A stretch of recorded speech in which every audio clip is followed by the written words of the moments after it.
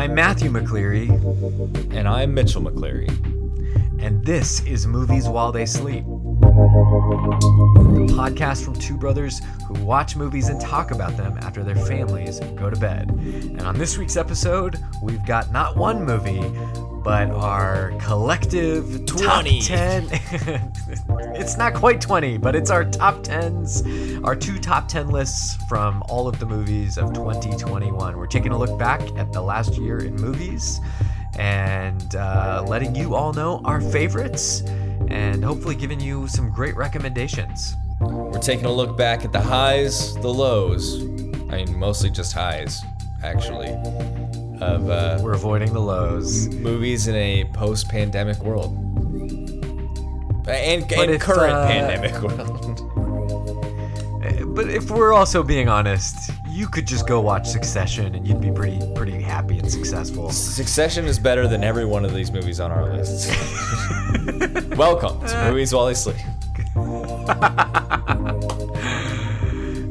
Let's cut to our conversation about our top 10 movies of the year already in progress. Let's jump in, sleepyheads. My gosh. YouTube is the death of us all. It is. If not Spotify. Oh! Topical. I pointed out the whole Amazon Yes.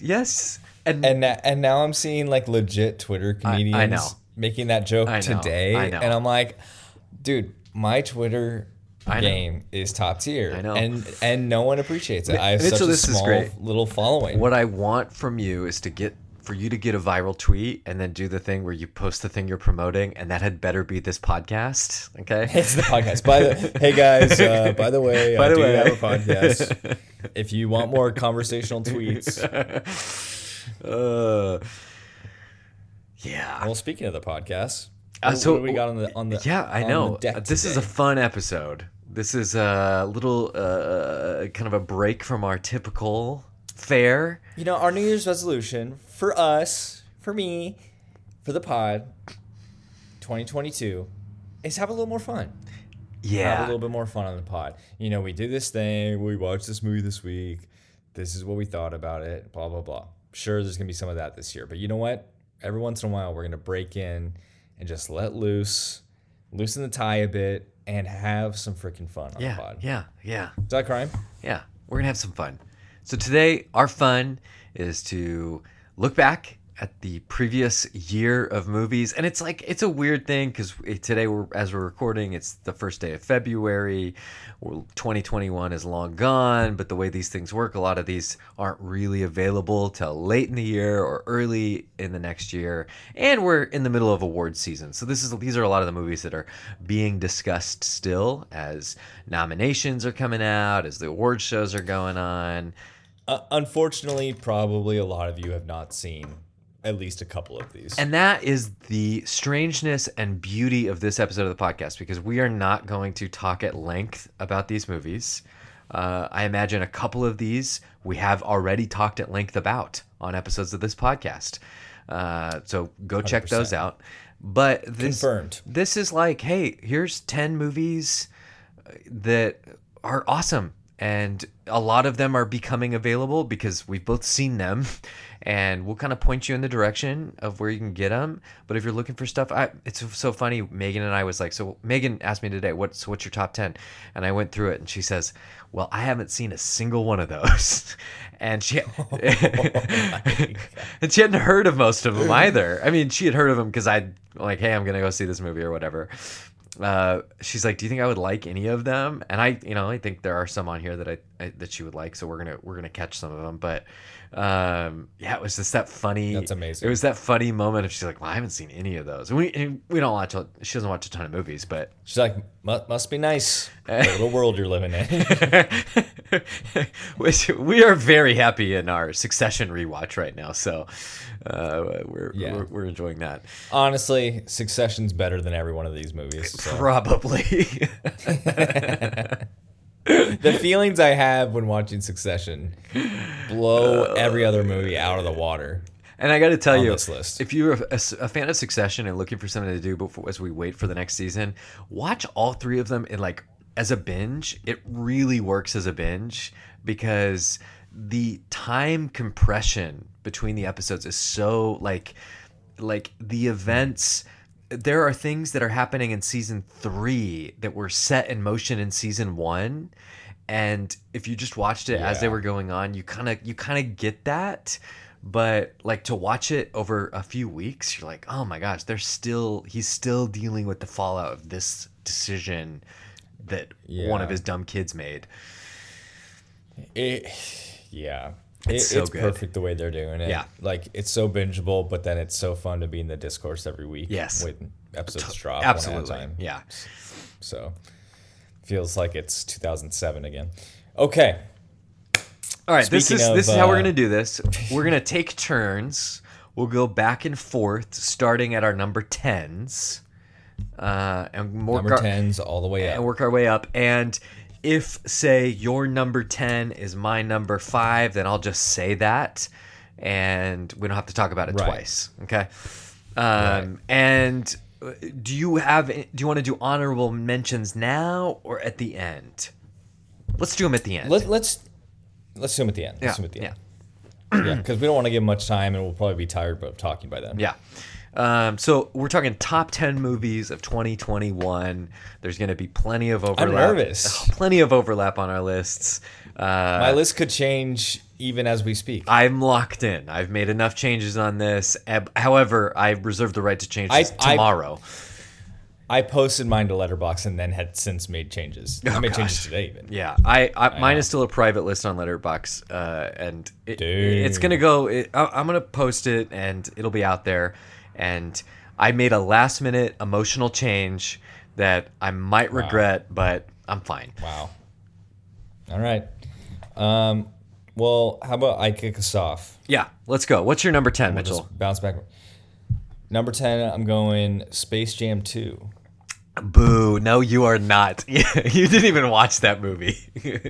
I did not watch that movie. I just wanted some cringe from some friends.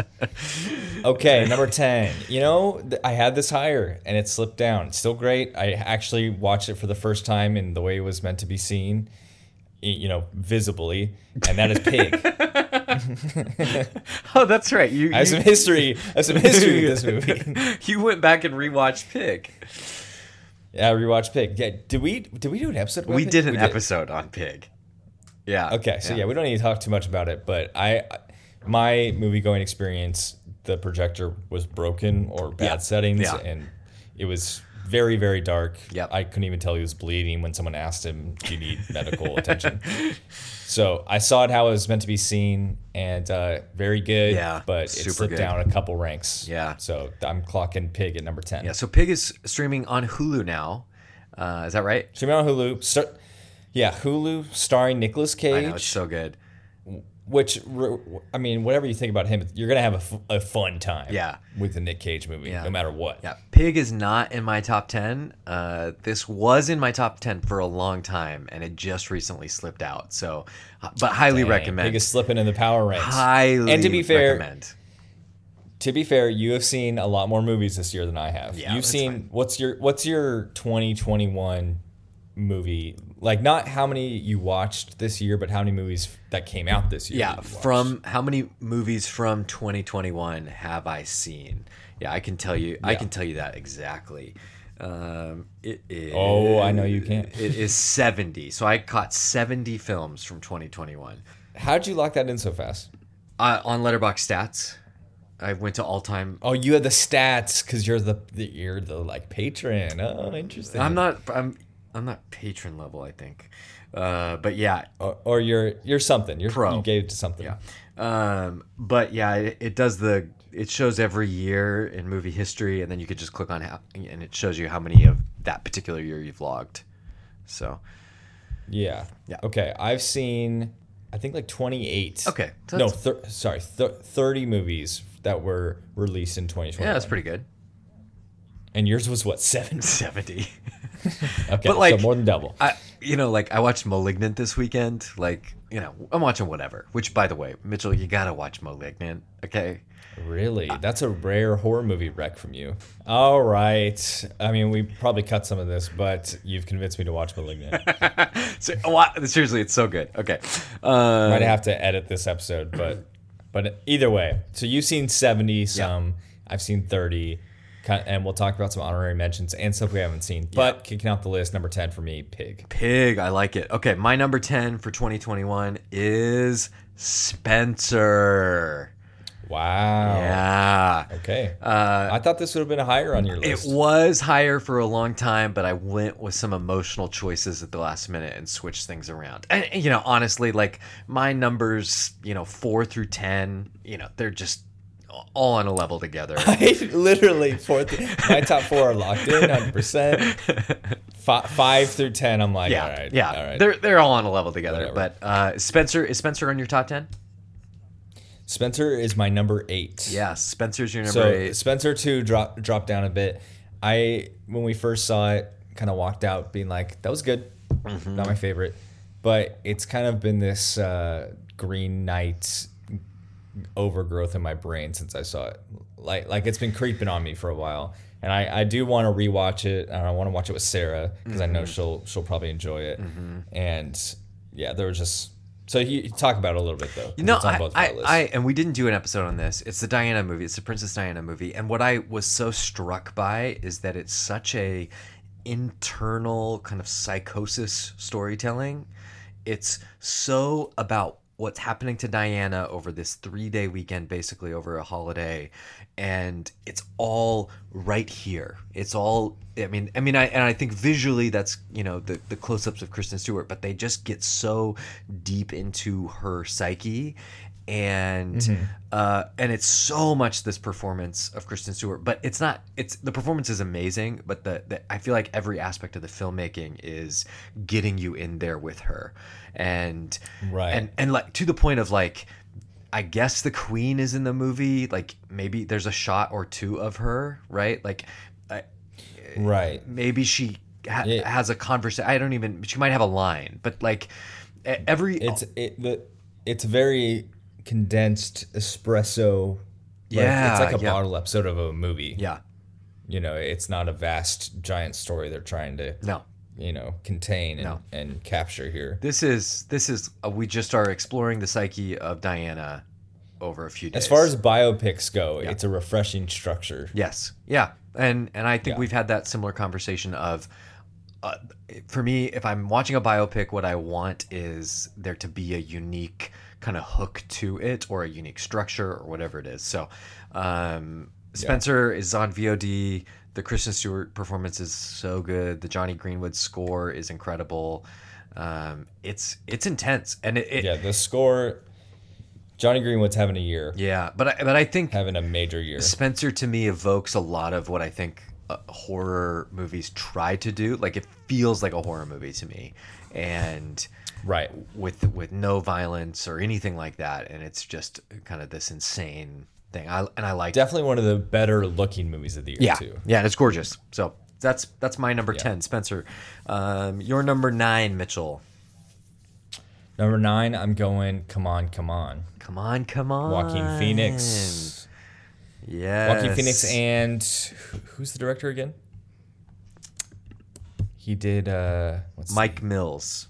Mike Mills, who did one of my favorite things from 2019, which is a Hall of Fame movie year. He did the extended music video with The National. Did like a visual album sort of thing with them, which like if you haven't seen it, it's just on YouTube and it's amazing. Yeah. So this is kind of him expanding on what felt like that aesthetic of like childhood and parent-child relationship and dynamics and all that good stuff. But yeah, that's clocking in at number 9 for me. I really enjoyed it. Really like the look of it. I think obviously as a dad watching like what I thought was a much better kid performance than normal. Mm-hmm. Like usually kid performances are a little rough, but this one felt really good. Really I noticed you recently rewatched Marriage Story, and the kid in that movie That is kid sucks. terrible. Yeah, and I love Marriage Story, I but know. that kid is the worst. I know. I was thinking the whole time, I was like, this would be 5 stars if this kid wasn't walking around in here. Yeah, But this kid, I don't know, captures the chaos a little better. yeah, Like, I don't but he's not annoying. No, he's not annoying, but there's like a psychology they're tapping into. Yeah. That rings really true. Super emotional. Yeah. But I think it's number 9 on my list because at the end of the day, it was just starting to feel like a This American Life episode. Yeah, this one it actually did drop out of my top 10. So this is and I again love this movie. Think it's really good. And this again I just made some emotional changes at the end. And I agree with you that it's just kind of a lighter movie. Yeah, like it has this kind of swaying Yeah, that's a good rhythm that's to yeah. it. That's a good image. Where it's like, where it's a lot of like, oh, great acting and moments with this kid and Joaquin Phoenix, and then cut to Joaquin either interviewing other kids for his like podcast or him just narrating over. Yeah. And it's just like that the entire movie. Yeah. And so it felt, sometimes it didn't feel like a movie, but more of a project. No, Which I guess kind of would make sense for Mike Mills. yeah. And I know we're planning on doing an episode on Come On, Come On, so we don't have to kind of belabor this point. We'll talk a lot more about this movie because I have plenty to say about it. I think it really did spark a lot in me, and I'm excited to talk about it. But just kind of dropped out of my top 10. So that's your number 9, and it's Number 9. and it's a beautiful movie. It really is. And that one is available to rent or buy on VOD as of this week. It's expensive right now. I do think they dropped the price. Of course, right after we watch it. I know. All right, my number 9. This was like a big emotional, like last minute. This movie. Dang. So this movie, maybe more than any of these on this list, except probably my number 1, like has stuck with me, and this just like kind of got itself into my brain, and has stuck with me since I've seen it, and I have not been able to shake it. Okay. My number 9 is Nightmare Alley. Wow. I love this movie. Interesting. Okay. I did not see this. You haven't seen it yet. As of today, it is on HBO Max and Hulu. And this is the Bradley Cooper, Cate Blanchett, Willem Dafoe, 1930s carnival, very strange, wicked tale from Guillermo del Toro. And Right. I was not really looking forward to this movie for a long time because I did not like Del Toro's last movie. I did not like The Shape of Water. Right. And, Same. And I was kind of. But we stand Pan's Labyrinth. I know, and I think he's a great filmmaker. And I in fact watched his first Hellboy movie last week, which is like. Pacific Rim isn't terrible. I haven't seen it. I want to check it out. Like I'm Watch it. I'm all in on this guy. The first one's not terrible. No, I know. Yeah, that's what I've heard. So, anyways, Nightmare Alley's Del Toro's new movie, and it's such a visual feast of this carnival. It is, and I don't even care that like the ending is telegraphed like 45 minutes in, and you can basically kind of get to it. Doesn't matter. Like, it's Right. It's so just neatly constructed. And the Bradley Cooper character is just really fascinating to me, and Bradley Cooper. And I know, and he's so good. It's nice to have movie stars around. I know, and he looks like a movie star. He looks like Indiana Jones in a fedora, like in the 30s in this movie. Willem Dafoe is amazing. God, can we have? Oh God. I know. Dafoe. I know. But it's also like dark and twisted. I mean, like he's at a carnival in which there's an actual geek, this one of these performers who's biting the heads off of chickens in front of people. And, Can we have fun at the movies and have them be competently made? And that's how I feel. It is extraordinarily beautiful. The story is just this kind of wicked. It's all really about like wickedness and the depravity of man, and I think his narrative structure is really neat in that like the first half of the movie is the carnival, the second half of the movie is this entirely different thing, and Kate Blanchett shows up and really lifts the movie in a nice way, and I love this a lot, and I have really not been able to stop thinking about it since I seen it. And again, this was another. Did you see it in theaters? I saw it in theaters, and this was a very bad theater experience. The yellow light, and I feel like that really that really affected, and similar to you with Pig, that really affected my impression of the movie, and because I was so angry, like as soon as this yellow tint happened to the film, I was pissed. And because I was like, because this is like, Pig is not, I would not say like go see Pig because of the beautiful cinematography. I mean, it's nice to look at. Totally. But like Del Toro is like reconstructing so faithfully these kind of iconic like images. You said, it's a visual feast. Yeah, of like these freak show carnivals from the 30s and stuff. I mean, it's incredible. And when it looks like crap, it's like, no, that's not what this guy's vision was. This is not supposed to look like this.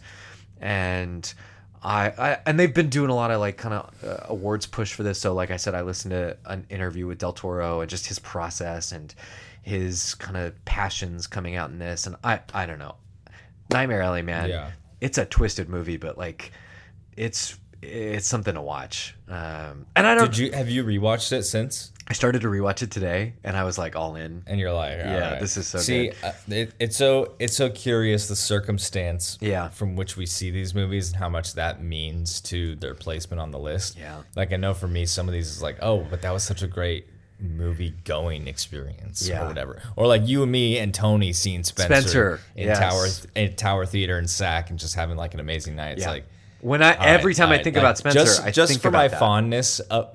Yeah, just for my fondness of that night, it's going higher on the list. Yeah, and I, and maybe I don't know what it says about me that I basically took off Come On, which is this like lighthearted, uplifting movie, and replaced it with something called Nightmare Alley. But here we are. I know. Come On was just a little too pleasant. Yeah, well, it's dark. Love it. It's so good. Boy, all of my movies are just on the dark side. Now that I'm looking at it, oh Lord, that's movies, baby. That's okay. All right, that's movies in 2022. What's your number 8? Number 8 was Spencer. Okay, your number 8 was Spencer. Yeah, already knocked that out. My number 8 was kind of a last minute ad because it just became available on Amazon Prime. This is the Asghar Farhadi Iranian film, A Hero, which again, like. Have you ever seen a Farhadi movie? No. So I mean, he's just like top tier. And I've not seen this. You just told me to watch this a week ago. He is, top tier director over the last 10 or so years. He did a really big movie about 10 years ago called A Separation. But he's worked with like Javier Bardem and Penelope Cruz and did a Spanish language film a couple years ago. Just incredible director. And inexplicably, Amazon Prime is like, hey, we've got our big new movie this week is an Iranian film from Asghar Farhadi, which I don't think is like really hitting most of the target audience for Amazon Prime users, but right. It's so good. And I knew it was going to be good, but I could not get over how impressive this was. It's this really grounded human parable. And the premise is, I mean, because I think people should go check this movie out. I think it's really worth watching. It's about this guy who is basically in a debtor's prison in Iran, which is, they still exist. He owes some creditor a bunch of money, and so he's in prison. Right. And he can apply for like, weekend leave from prison to go visit his family. It's not like this maximum security situation because he's a violent criminal.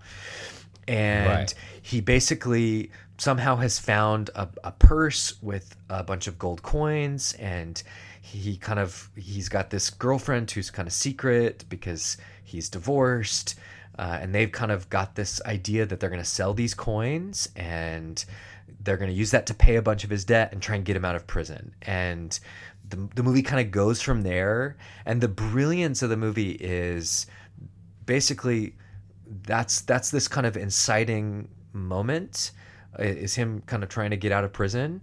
Right. And a lot of that, a lot of what he hopes for doesn't pan out, and everything spirals out in very realistic, grounded human ways. The ways, there's this quote from the movie where he's kind of getting caught in some lies, and he says, I didn't lie. And the one of the people at the prison said to him, yeah, but you didn't tell the truth. And it's this parable that's really highly interested in that tension, and the way that we kind of are constantly kind of spinning situations for ourselves and scheming, that human nature and desire for that. That's all I do. But it is so. I did eat lunch. I didn't say I ate lunch at McDonald's, but I did eat lunch. But it really, like, it reminds me of these like really well constructed short stories. Like the way that a really good short story just hits so good, and Right. like has that kind of like almost fable, parable kind of nature to it, and I just loved A Hero, Amazon Prime. Amazon Prime, so it's already locked and loaded. You can check it out now. Yep. Unlike some other movies on our list here. Yeah. So. Yeah. Number 7. Heck yeah. Number 7, I was playing with this one for a while. Every one of these movies where we're like, this one kind of fell through the ranks. So this one kind of grew on me a bit. I'm just coming right out with it. I'm going The Power of the Dog. Power of the Dog. I made a comeback. By Jane Campion. This one had slipped for a while. This was my number 10, floating with number 11 for a while, and it made a comeback. Wow. Yeah. Power of the Dog really last minute just coming out. Truly, The Power of the Dog is ferocious, and I don't know. I have a criteria here, which is kind of in order of how much I'd like to revisit each film.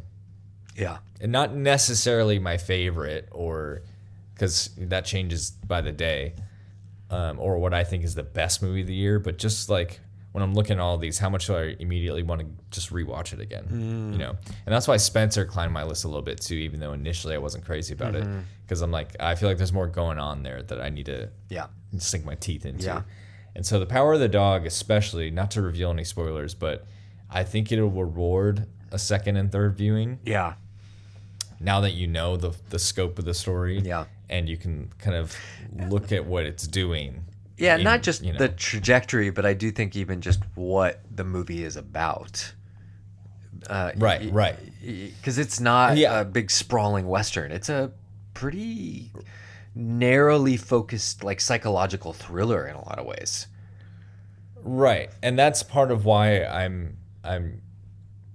why like my initial disappointment in it was based off of expectations on the trailer, where it's like, oh my god, this is that There Will Be Blood 2 with Benedict Cumberbatch, and it's a much slower burn. It's a much sneakier film, and definitely just obviously one of the best looking movies of the. I just keep like in my brain keeps going back to that like drone shot of what's his name, Clemens, Jesse and Clemens. Dunst, and it's like just circling them like when they're like together and they have this like cathartic moment together. It's beautiful. Yeah, I'm watching. I'm like, all right, I'm feeling. Man. So I mean, putting a Western but shooting it in New Zealand, you're like, yep, this works. Yeah. I don't know why, but it does. Yeah. So, and it climbed up there. And Power of the Dog is on. And available on Netflix. Yeah, I was going to say, available on Netflix and kind of an awards front runner right now. For Best Picture, Benedict Cumberbatch as a lead. Yeah. And I think Kirsten is in talks. For and supporting. another just like incredible Johnny Greenwood score. This is the like movie score of the year for me. 100%. Yeah. So Power of the Dog for me, this is like going to be my biggest regret that this dropped out of my top 10. Wow. And that is like purely emotional. Wow. Of that, I will say, like, the first, as I'm watching it, the actual plot. Yeah. I was like, as we're going through it, like, I don't know. Are we doing an episode on this? Probably not. Oh, no, we've been promising an episode on Power of the Dog for like months. Okay, then I'll save it. I'll save the. And I honestly, I'm interested in almost like rewatching it in prep for that episode. Yeah, me too. Okay. So, all right, what's your 7? My number 7, and this is a real this was in my top 10 for a long time since I've seen it basically. So this kind of bounced around. I know what this one is. Do you? Yeah. Yeah, tell me. It's The Last Duel. Gosh, you nailed it. I knew. I called it. Man.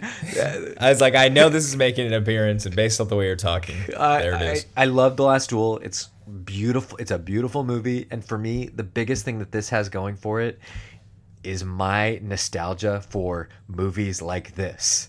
Like this is this kind of mid to even bigger budget, like swords and shields, like adult drama. This is a movie. This is a movie. Yeah. I mean, and it's it's no surprise. That should be a podcast like phrase or like slogan. It's a movie. It's no surprise that this is by the director who made Gladiator, right? Like, I mean, and Gladiator is one of those quintessential 21st century movies. Right. And in this long tradition of big epics and well, in case people haven't seen or heard, who's in it, who directed? Yeah, so this is Ridley Scott, written by Matt Damon and Ben Affleck, who are both in the film. Their first screenplay together since Good Will Hunting. And I don't know why these guys are not getting more attention for their screenplay, because I think it's really great, and it's an adaptation. Got a quiet release, unfortunately.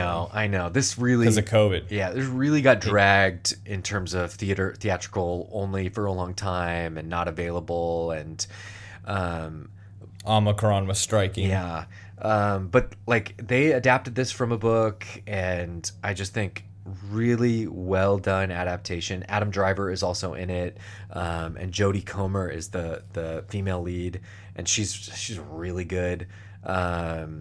And it's just kind of this story of kind of this Rashomon approach to different perspectives on a single event that's an assault, and these kind of men telling their stories, and then Jodie Comer is this woman in the middle of it, and her version of the truth, which I think the movie presents as the truth. And it's interesting, as I'm looking at kind of my movies, there's this common theme with this and A Hero, and even in Nightmare Alley there is this interrogation of what truth is, and our own representation of truth, right? In Nightmare Alley, Bradley Cooper becomes a mentalist, basically, who is playing with what is true and what he knows and how he's presenting himself. And A Hero is this kind of unraveling of that. And then The Last Duel is like that in full force. I mean, literally, it's testimony of this kind of court setting, basically, that ends in a duel to the death. I don't know. You watched it. It's great, isn't it? Yeah, it's really good.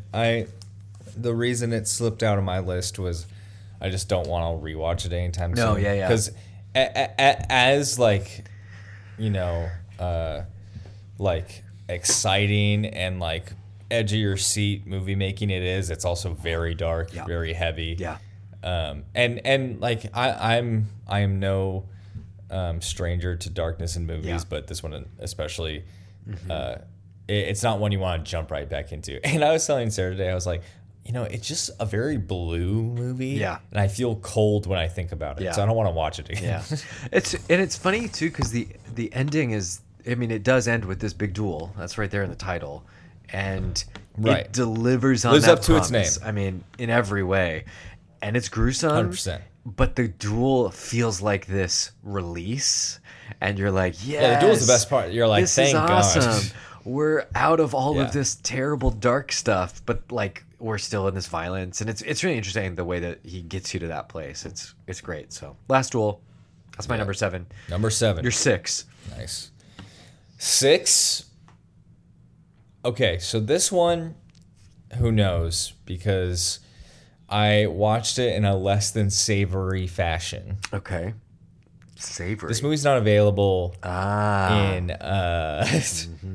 available for us Americans to watch, and so I had to it fell off the back of a truck, and I had to pop that scratched up DVD in, and it was a little sketch fest. So, but I'm going with The Worst Person in the World here in number 6. Yeah, great movie. Great movie. If you liked Lady Bird, you'll love this. Yeah.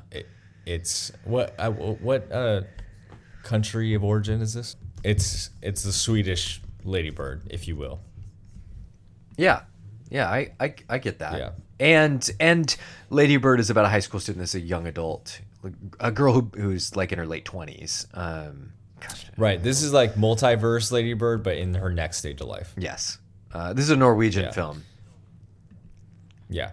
So, and as I was thinking about whether or not going on this list, because some people describe it as like kind of a rom-com, but with a little bit more depth. But really the second half of the film and kind of the turn that it takes won me over. And I don't know if we'll talk about this one on an episode, and I don't want to talk about too much because I'm sure very few people have seen it that are listening right now. But there are just some moments and some scenes in the last 30 minutes that won me over from like, oh my gosh, that's me right there talking.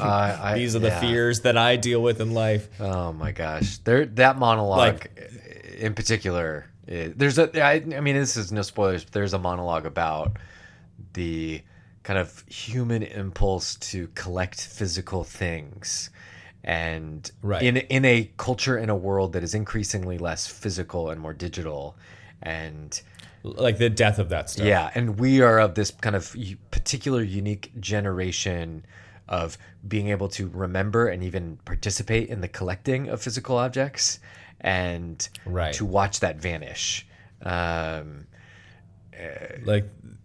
For me personally, like Amoeba Records in Berkeley, California is like one of my favorite places in the world. Yeah. And, up until 2 years ago, our hometown had multiple record stores that also had used DVDs and Blu-rays and CDs. And again, that's where I lived in high school. Yeah. And those are all closed down. Yeah. Those are gone. And it feels like it's kind of just a matter of time until something like Amoeba or even other ones I used to go to, like Rasputin Records and these other places are, I think, gone or on their way out. Yeah. But it's scary. It's sad because I love those places, but it's scary just because what it feels like it's a sign of things are going in general. Oh, totally. And I was thinking about like when we're recording it this week, there's this whole Spotify controversy going on right now with like artists are moving their stuff and blah blah blah. But just thinking about digital music in general, I'm like, man, in high school, if someone asked me some of the bands that I like to listen to, I could name like 30 off the top of my head. If you ask me now, I couldn't tell you one. I know. Because it's like a digital space for music to live is so amorphous that I don't feel like I'm even into music anymore. Yeah. And just being robbed of like going to a physical place and talking to someone that works at a place or having a friend hand you a thing. Like I remember in middle school getting handed a CD for the first time, a burned CD, and like, holy crap, like the discovery is so unique and so fulfilling. And I just can't imagine it's the same as getting sent a link to that I'm never going to click on. That you'll never click on, but and even if you do, it's like, great, I can like add that to my library, blah, blah, blah. Yeah. I'll listen to it later. Yeah. So anyway, some of the themes and kind of approach to this certain phase of life was hitting home. Yeah. And like it does some more interesting things than I don't know, typically movies in this genre do. No, it's great. It's a great movie. I love this one. And super funny too. And this is, again, Worst Person in the World. This is one to kind of keep on your radar. It'll be available at some point in the future, more widely than it is now. My number 6 is this movie was my most pleasant surprise of the entire year. And this was the Netflix original Western, The Harder They Fall. I kind of went into it. I didn't know anything about it. I knew Idris Elba was in it. I like Idris. Jonathan Majors is the lead. I think he's amazing in everything. And Regina King is in it, so like the cast is incredible. And I was blown away. I was blown away by this movie. I mean, you remember when I first saw it, I was like, yeah. You're like, we need to do a pod on this. And it has got so much style, but I don't think it's just style. I think there is some real substance to this. There's this really great narrative, thematic thrust about truth, about identity, about the what we know about family, and like just there's such a boldness to this movie. And a confidence of this filmmaker this is his debut as a filmmaker, this James Samuel, and very much in kind of music production and music videos and that kind of thing, but in terms of big major motion picture, this is his first, and it's an incredibly confident debut. It's a violent Western, so there's your disclaimer, but it's so much fun and really blew me away. So The Harder They Fall, it's on Netflix right now. Why do you think this didn't get as much mainstream attention? I don't know. And it was like, because it feels like it checks a lot of boxes. Yeah, and it was just kind of, maybe it's one too many cowboy movies for Idris Elba in a year. That's possible. I mean, the Netflix piece of it too, of just like, I don't, it's there for you. Yeah, I don't know that Netflix knows how to. I mean, right? Don't Look Up is a Netflix movie that is like the most watched Netflix movie ever. So they know how to get a movie out there in front of people, but something like this is a little bit of a harder sell. It's a genre thing with basically an all-black cast. Okay, that's a bit of a harder sell. It shouldn't be. Right. And also critically, like when they're properly motivated, which they want. Yeah.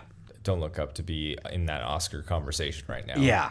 Yeah. They're going to make sure, look, it's #1 trending again. Yeah. And I don't know why The Harder They Fall isn't. I mean, Jonathan Majors is so good in this movie. Idris Elba is so good in this movie. The just the art direction, everything is so great.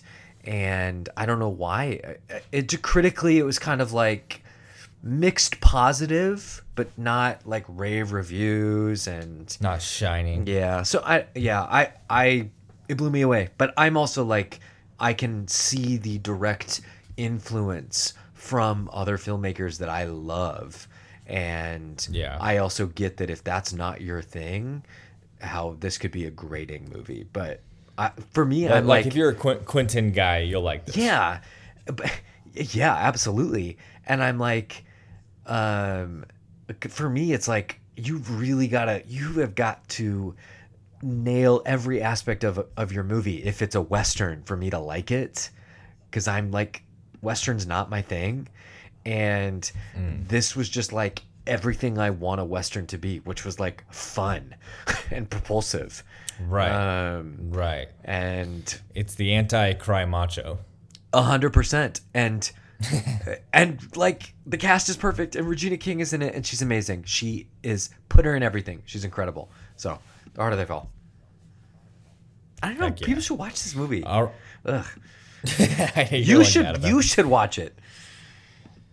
I know I haven't. That's another one. So many of your lists I've not seen. All right. What are we at? Number 5? This one grew and grew and grew. This one grew on me. Okay. It's The Green Knight. I get it. Like the slow green death that we all succumb to. This one grew on me. Yeah.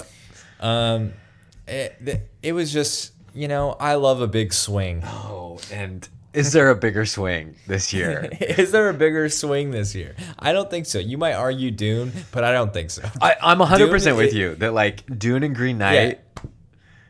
It's like Dune knows that it's not going to really offend. Yeah. Green Knight, it's a bigger swing because it's like, what the hell is going on here? Yeah. Green Knight is crazy. Green Knight is crazy. And I get why a lot of people didn't vibe with it.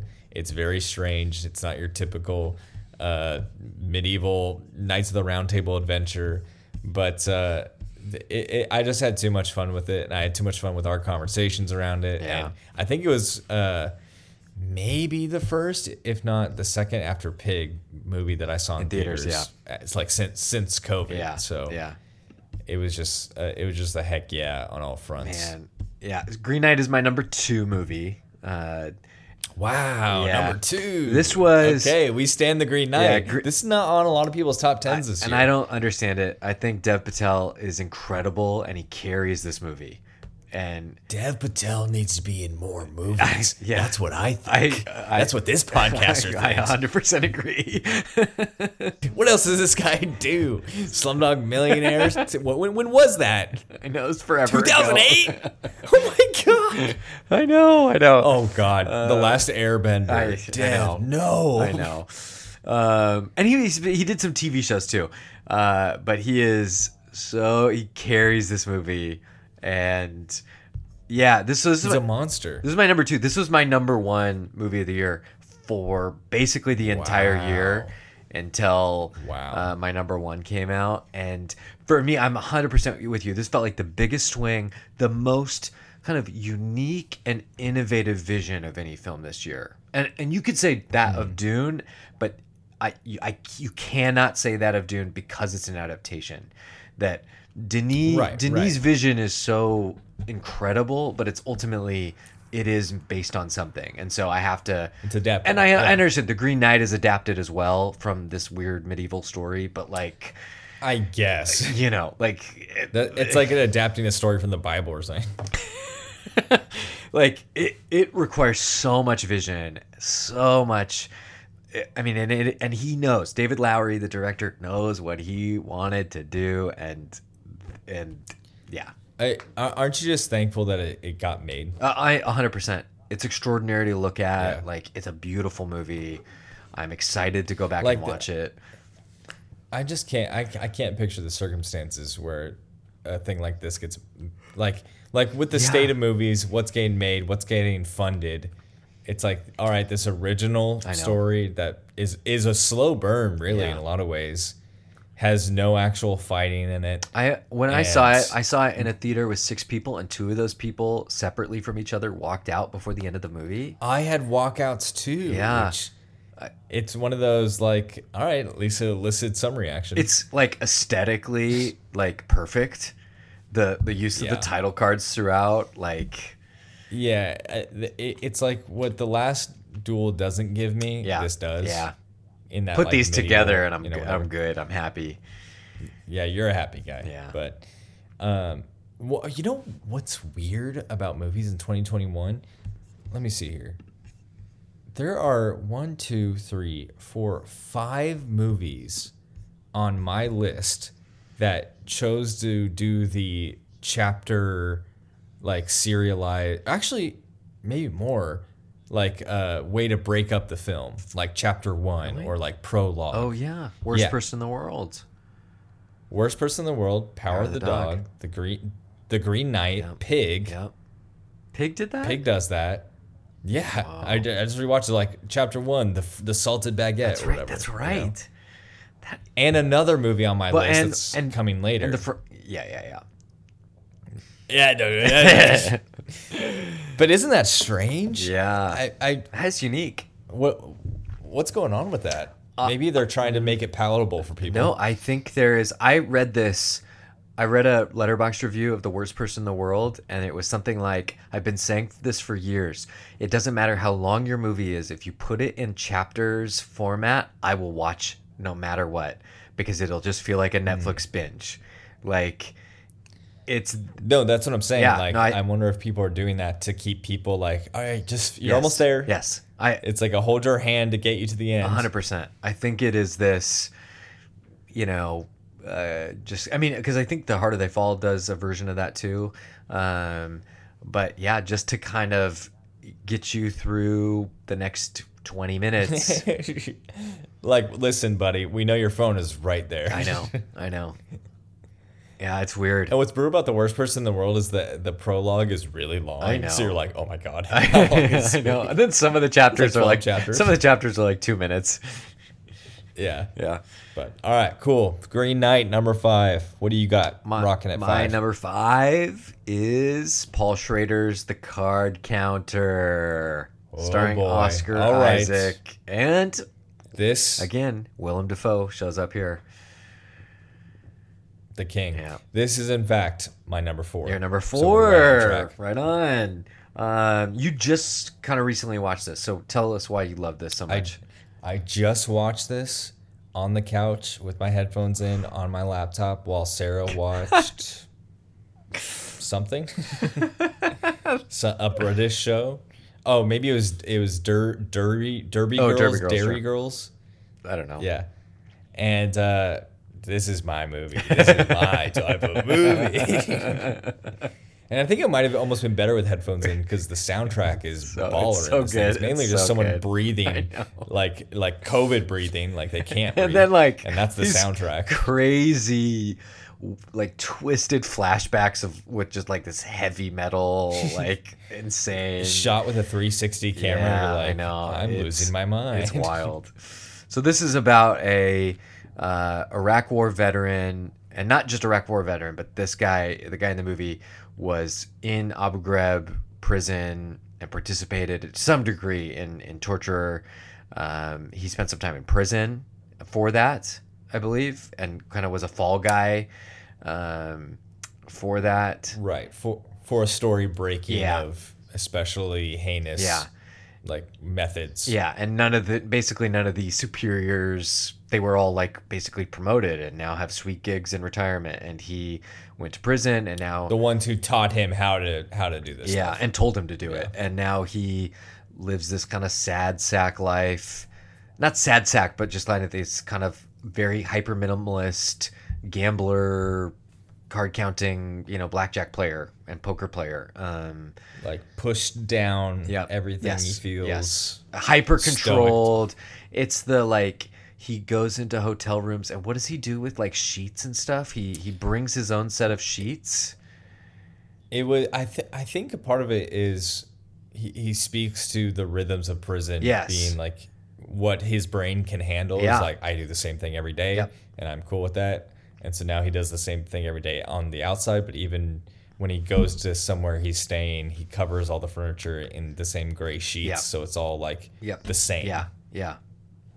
And the plot is this kind of him reckoning with these figures who emerge from his past, and he mentors this young man, and it's very strange. it's a weird the whole feeling of the movie is like to me Yes, that's what it is. meant to almost put you off balance. Yeah. There's- And Paul Schrader, famously the writer of Taxi Driver, and more recently First Reformed. Did he direct? He and directed write that? and wrote First Reformed. Yeah. Okay, so the meme is that he just writes the same story over and over with the guy having a different job. Yeah. But you know what? If it ain't broke, don't fix it. Yeah, no, and all three of those are great movies. I mean, the guy knows what he's doing. This is a weird one, but I just connected with this deeply. I don't know. What I love about Paul Schrader, especially these last two, The Card Counter and First Reformed, there is this. In both of these characters, obviously there's kind of like diary, journal entry, narration, but both these characters are doing a lot of self-reflective interrogation of both kind of modern culture and modern masculinity, I think. And I think Paul Schrader is like obviously very interested in those things, right? Like, this is a war veteran who is repressed everything inside of him, and he's like reckoning with what does it mean to be a person, what does it mean to be a man, what does it mean to be a mentor, and similarly with First Reformed, I think so much of that is this man looking to take responsibility but he wants to take responsibility for like the climate crisis and the guilt that he has with that. And those are not like, they're like specifically kind of male oriented stories, but not what is typically out there. He is. I was just say First Reformed is good. Don't look up. Yeah, no, I kind of agree. But I just think like he is really interested in telling these stories about kind of these male figures and bringing them to this like kind of hyper vulnerable place. And I wouldn't say that that's true of Taxi Driver. I think that's something he's gotten to late in career. That's a spiraling psychosis. Yeah. But these are two like very vulnerable central characters that open themselves up and are also looking for people to open themselves up to in a lot of ways. It's amazing. It's incredible writing and storytelling. Yeah. My review says, imagine having a clean desk, notebook, pen, and a dream. No cell phone in sight. The dream. Yeah. It's a good movie. As you cope with your murderous past. And that is available for rent from basically everywhere for like $6. Yeah. And very much worth it, I feel. Because it's top 4 for me. I mean, definitely some content warnings on the depiction of torture in prison in Iraq and that it is not pleasant. I mean, and there's no, like I said, this is so my movie. And what I appreciate about it is there is no glorying in those things. They are depicted as shabby and dirty as possible. For some reason, the tone of this movie just checks my boxes. Yeah. It doesn't glorify it, but it acknowledges the darkness that's in the room. And almost the response is this kind of austere minimalism, right? Like I've seen the darkness of the world, and my response is to put away everything.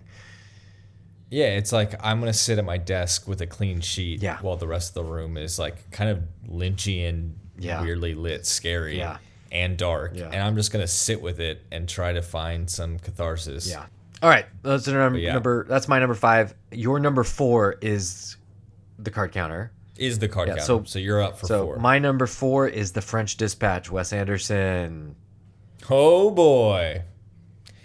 We have the same number 3. We have the same number 1. I know this. The French Dispatch is, in fact, my number 2. Very nice. Yes. And you have not rewatched this, I assume, since... I have not rewatched it. Yep. But, man, what a treat for me that I get to rewatch it at some point. I know. It's available on digital. It was, like, kind of on sale on iTunes last week, and I got it, and I'm very glad I did. Gosh, you sneaky with those deals. Yeah, this is like, you used the expression earlier of Spencer, about Spencer's like this espresso version of the Diana biopic. And to me, that's how I feel about The French Dispatch with like everything that Wes Anderson is. Yeah, but it's like 10 espresso. Oh yeah, no, it's like the quad shot of Wes Anderson espresso. It's amazing. He's just like, yes, I'm a master. Yes, I'll allow you to watch me just conduct for 2 hours. Just sit down and enjoy, please. A visual feast that like nothing can touch. Yeah, speaking of digital or visual feast. Speaking of visual feast, this movie. I mean, and we've discussed this. We have an episode on this, but we've discussed like the incredible work of designers and artists in this movie. That is like they spent hours, days on pieces of art that are in seconds of the movie, right? Like I followed a film designer for this movie, and she said the map of Kansas took so goddamn long, and it's literally in like 2 shots. It's and it's that attention to detail, and again, I mean, we talked about this on the podcast, so we don't need to kind of drag this one out, but we loved this movie, and I think it's Wes so distilled into all of the espresso shots of Wes Anderson, but also like really bringing like an emotional heart to it as well. And because it's like a light, there's a lightness to it. There is this hopeful uplift to it. Yeah. The main thing I feel watching it is just the power of Wes. Yeah. He is in full control. Like we watched that YouTube video essay where a person put a metronome to the scenes. And it's like people's blinking. Yeah.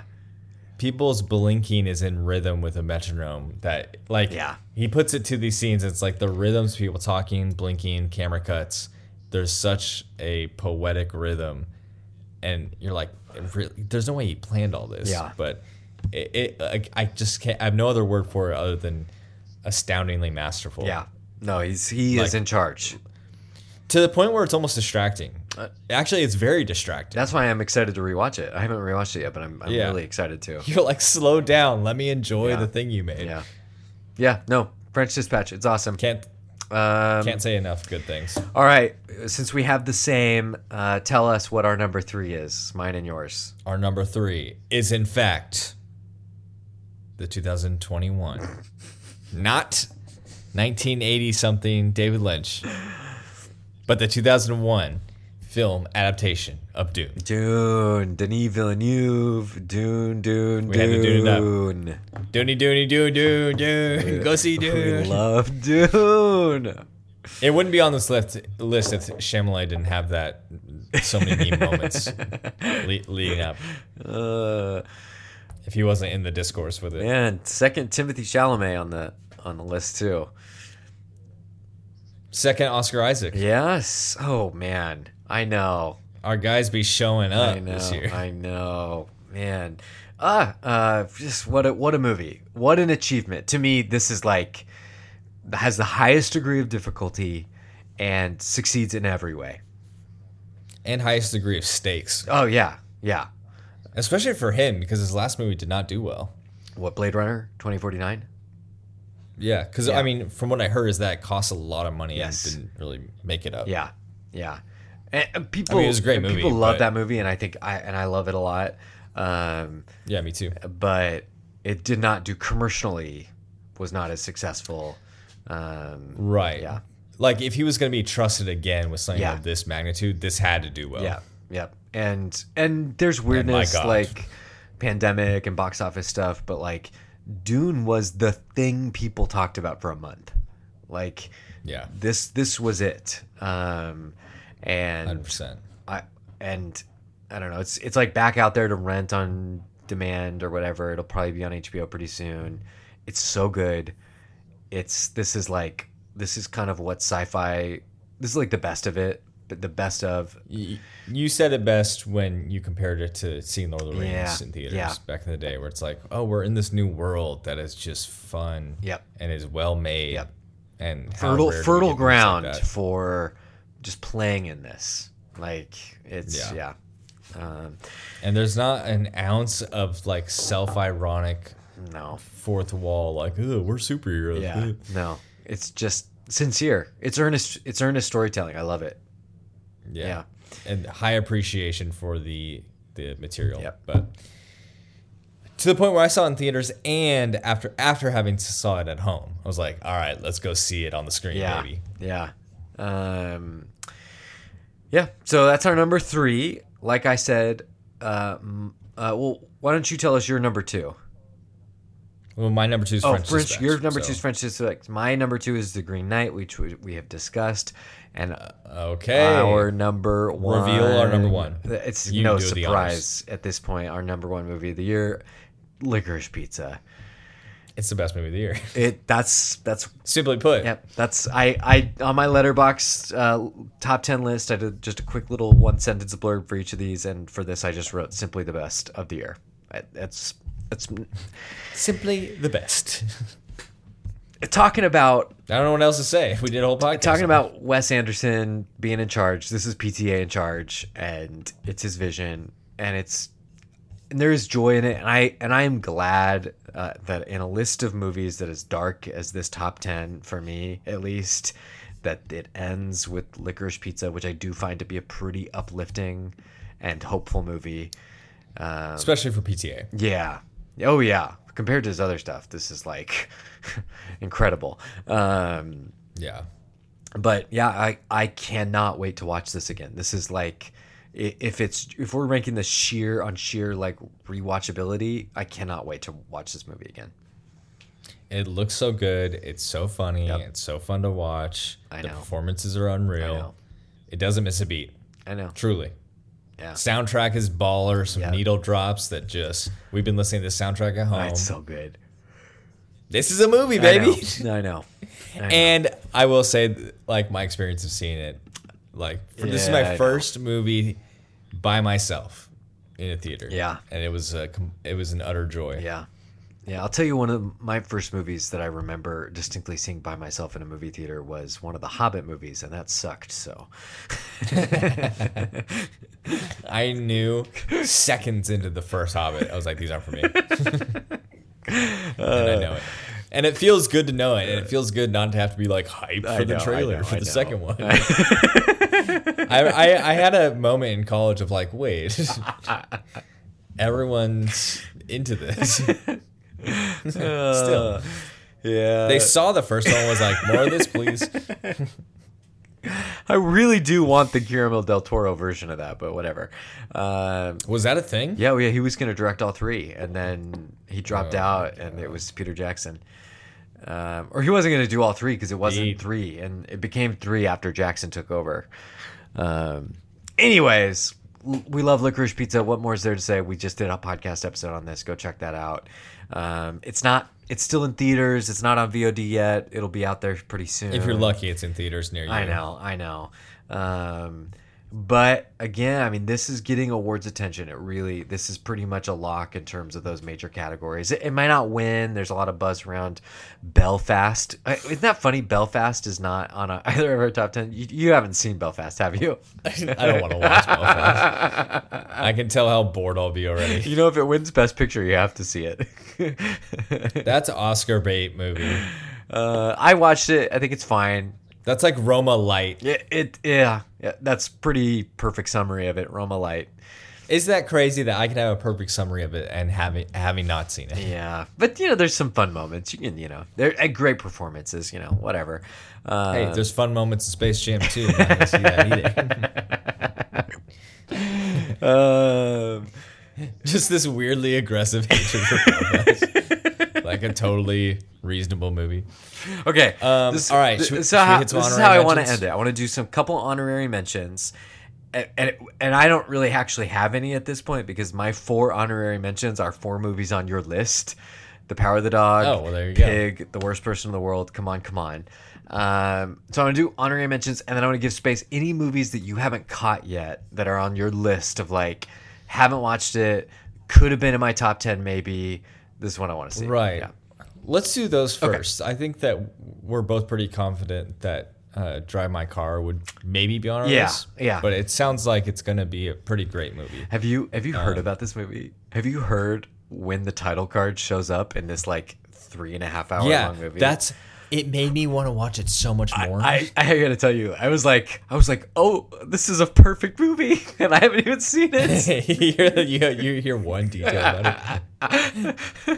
The title card apparently drops 40 minutes Into a 3-hour movie. Like, I'm like, yes. and you're like, hell yeah.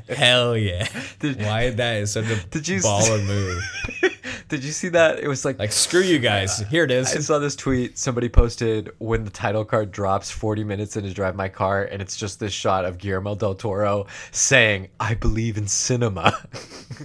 Oh yeah, I saw that too. That's what informed me. Oh yeah. Okay, sorry. All right, some honoraries. No. So are there any others you haven't seen that you want to? Oh my gosh. Here, you name them. They're probably the same. Yeah, probably the same. I have not seen Drive My Car, which is just a Japanese movie that's just like not available anywhere. Right. And I have not seen West Side Story, the Steven Spielberg adaptation. And I know that's kind of not your thing, Mitchell. Not my bag. Yeah, not your bag. And then I do really want to see Parallel Mothers, the Pedro Almodovar movie with Penelope Cruz. Right. So those are kind of the 3 that I think that just I've heard great things about that I just haven't, for whatever reason, gotten a chance to see. Yeah, I think some of mine I haven't seen, but I don't know how far they'd be on my list, but I still want to see them this past year. which is King Richard. I Yeah. didn't scoop that Oh, up I saw that. when it was on HBO Max. House of Gucci, I did not see. House of Gucci is a big honorable mention for me. Yeah. And you can speak more to that when we do those. And then I didn't see Red Rocket. A lot of people are talking about that movie. Yeah, for sure. And then Bergman Island is making the rounds a little bit. It's one of those where I was like initially not interested, and now I'm like maybe I should. Yeah, but it's streaming now on something. Yeah, it's on Hulu. Hulu. Yep. Yeah, no, I want to see those mentions? as well. Yeah, so honorary mentions, I gave you kind of those, but my other big one, and I'll include King Richard on here too. I love the Will Smith performance. He's so good. I have a lot of like 90s nostalgia for the Williams sisters. Like, I just feel like they've been Right. I can't name another sports figure who has just been basically doing professional sports and present in culture for as long as I've almost been alive, like Venus Right. and Serena, like, and they're still doing it. And I like, my first memories of culture is like the Williams sisters and, Venus's white beaded hair. Right. Totally. Yeah. So King Richard, and then House of Gucci is bonkers. It's crazy. I love the Lady Gaga performance at the middle of it, but it's The Last Duel is the Ridley Scott movie of the year I prefer. But again, Ridley Scott brought us 2 crazy movies this year. What a guy. Did you have any others? No, that's it. Okay, honorary mentions for me. We did a podcast on it, Tragedy Macbeth. Didn't quite make the list, Sure. but still Yeah, that's a good one. very much worth your time. And then Coda, which again we talked about. We did a podcast on. Super good, just not quite it. And then a recent one that I watched was The Killing of Two Lovers, which I think came out in 2021. Yes. Which was also very good and is streaming, I think, on Hulu. Yes. So go check that. And that one's short, which is really nice. Yeah. That one's like a hot, like 90 Yeah, it's minutes. really nice how short that was. But I mean that in like a positive way. You know what? I do have a couple of others of honorable mentions. I don't know what I'm saying. Like, it was a super fun year. Of I know. I thought you would have like a crazy list. Oh, geez. So, yeah, you said Tragedy Macbeth. I'm going to say I really like No Time to Die, the James Bond movie. That was like just big I did not see that. blockbuster fun. And then I have a couple of documentaries that I wanted to. I knew you would. Do you have any documentaries? Just Summer of Soul. Yeah, Summer of Soul for sure. And I would say The Rescue, which is on Disney Yes. Plus. It's the about the boys that were trapped in the cave in the soccer team of boys that were trapped in that cave in I want to say Thailand. And their rescue and chronicles. I mean, it's amazing. And then the Beatles Get Back, which is that last 2 hours of that was like some of the most fun I had watching a movie this year. I don't know how to. I mean, it's Right. 8 hours. I don't know if it's called a movie, but it's there for us to enjoy and feast upon. Yeah. Yeah. Nice. My last one. Listening to Kenny G. That was a great documentary. really good. I actually enjoyed that. My last honorary mention, I gotta hit Titan. I have to. You know I have to. No. We saw I this cannot together recommend this at movie. Tower, and yeah, there's no way I'm recommending it. I can't, in good faith, recommend this movie, but just for being the most deranged roller coaster ride of a film I've seen in recent memory, just for sparking that insanity, I gotta at least mention it. Yeah, I guess. And so, Oh my gosh. so I'll bring it up. Titan, go watch Titan if you want to be really weirded out Oh my gosh. Yeah, it's a weird movie. and potentially scarred. So Boy, you know what? I got to say, it was a good year for movies. Not a incredible year, but It wasn't 2019. It was not. But it wasn't 2020. 2020. I was thinking back to 2020, and I'm like, gosh, we didn't do this last year. Obviously, we just started the podcast, but I don't think I could have come up with 10 movies for 2020. We had nothing. Another Round was good. We don't need to do it now, but I do love that movie. Yeah. But, Mads. But yeah, I think this was really like, okay, we're back in it. Movies are here. Movies are great. There's some like all-timers here. it's like there's some movies. That's right. We got the movies. What are we doing next week on the podcast, Mitchell? What do you think people would want to listen to? Sash, what do you want to recommend? Because with Come On, it's like what, $20? Yeah, that's why I say Nightmare Alley, because it's on Hulu and HBO Max right now. It's like highly available. Cool. Well, then next week I think we're gonna explore the newly released on HBO Max, and you said Hulu. Yes, for some strange reason, it is available on both services, Hulu and HBO Max. Nightmare Alley. We're gonna watch Nightmare Alley, which what number was it for you? Number 9, I believe. Number 9. Yeah.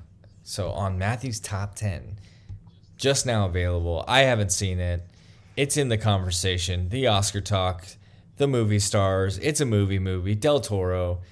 I'm excited to rewatch it because I might not like it. I mean, I'm gonna like it, but it's a weird movie. Anyway, we'll get our Del Toro on a little bit. Yeah, I'm excited to talk about Del Toro because he's an interesting filmmaker to me. And we'll talk about that. Watch Nightmare Alley. It's on HBO Max. In the meantime, follow us on Instagram. Our Instagram has been very active this week.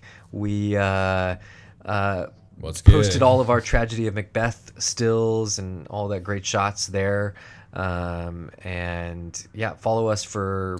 We're taking movie recs on there, taking movie recommendations. We're going to put a poll out for what you all want to hear on the podcast coming up. So follow us on Instagram. What else you got, Mitchell? And hey, if you're feeling generous, write us a review. We haven't... Write us a review, send a rating. Here, let me put it this way. We haven't had anybody write us a review or rating yet this year, 2022. And Be the first. Be the first review of the year. That'd be pretty cool. So, yeah. First review of the year gets a movie rental on us. Sure. So you got to screenshot it and send it in. Yeah. And we'll send you a movie rental. Yeah, we're not going to post that anywhere else. This is it. If you get to this point in the podcast... Yeah, screenshot it, send it in to our DMs, and we'll hook you up. Yeah, that's right.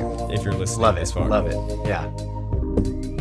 Otherwise, that's all. That's all we got. 15 movies to go watch. Enjoy, people. Exactly. All right. Good night, y'all. Bye. Dude, what else does this guy do? Life of Pi?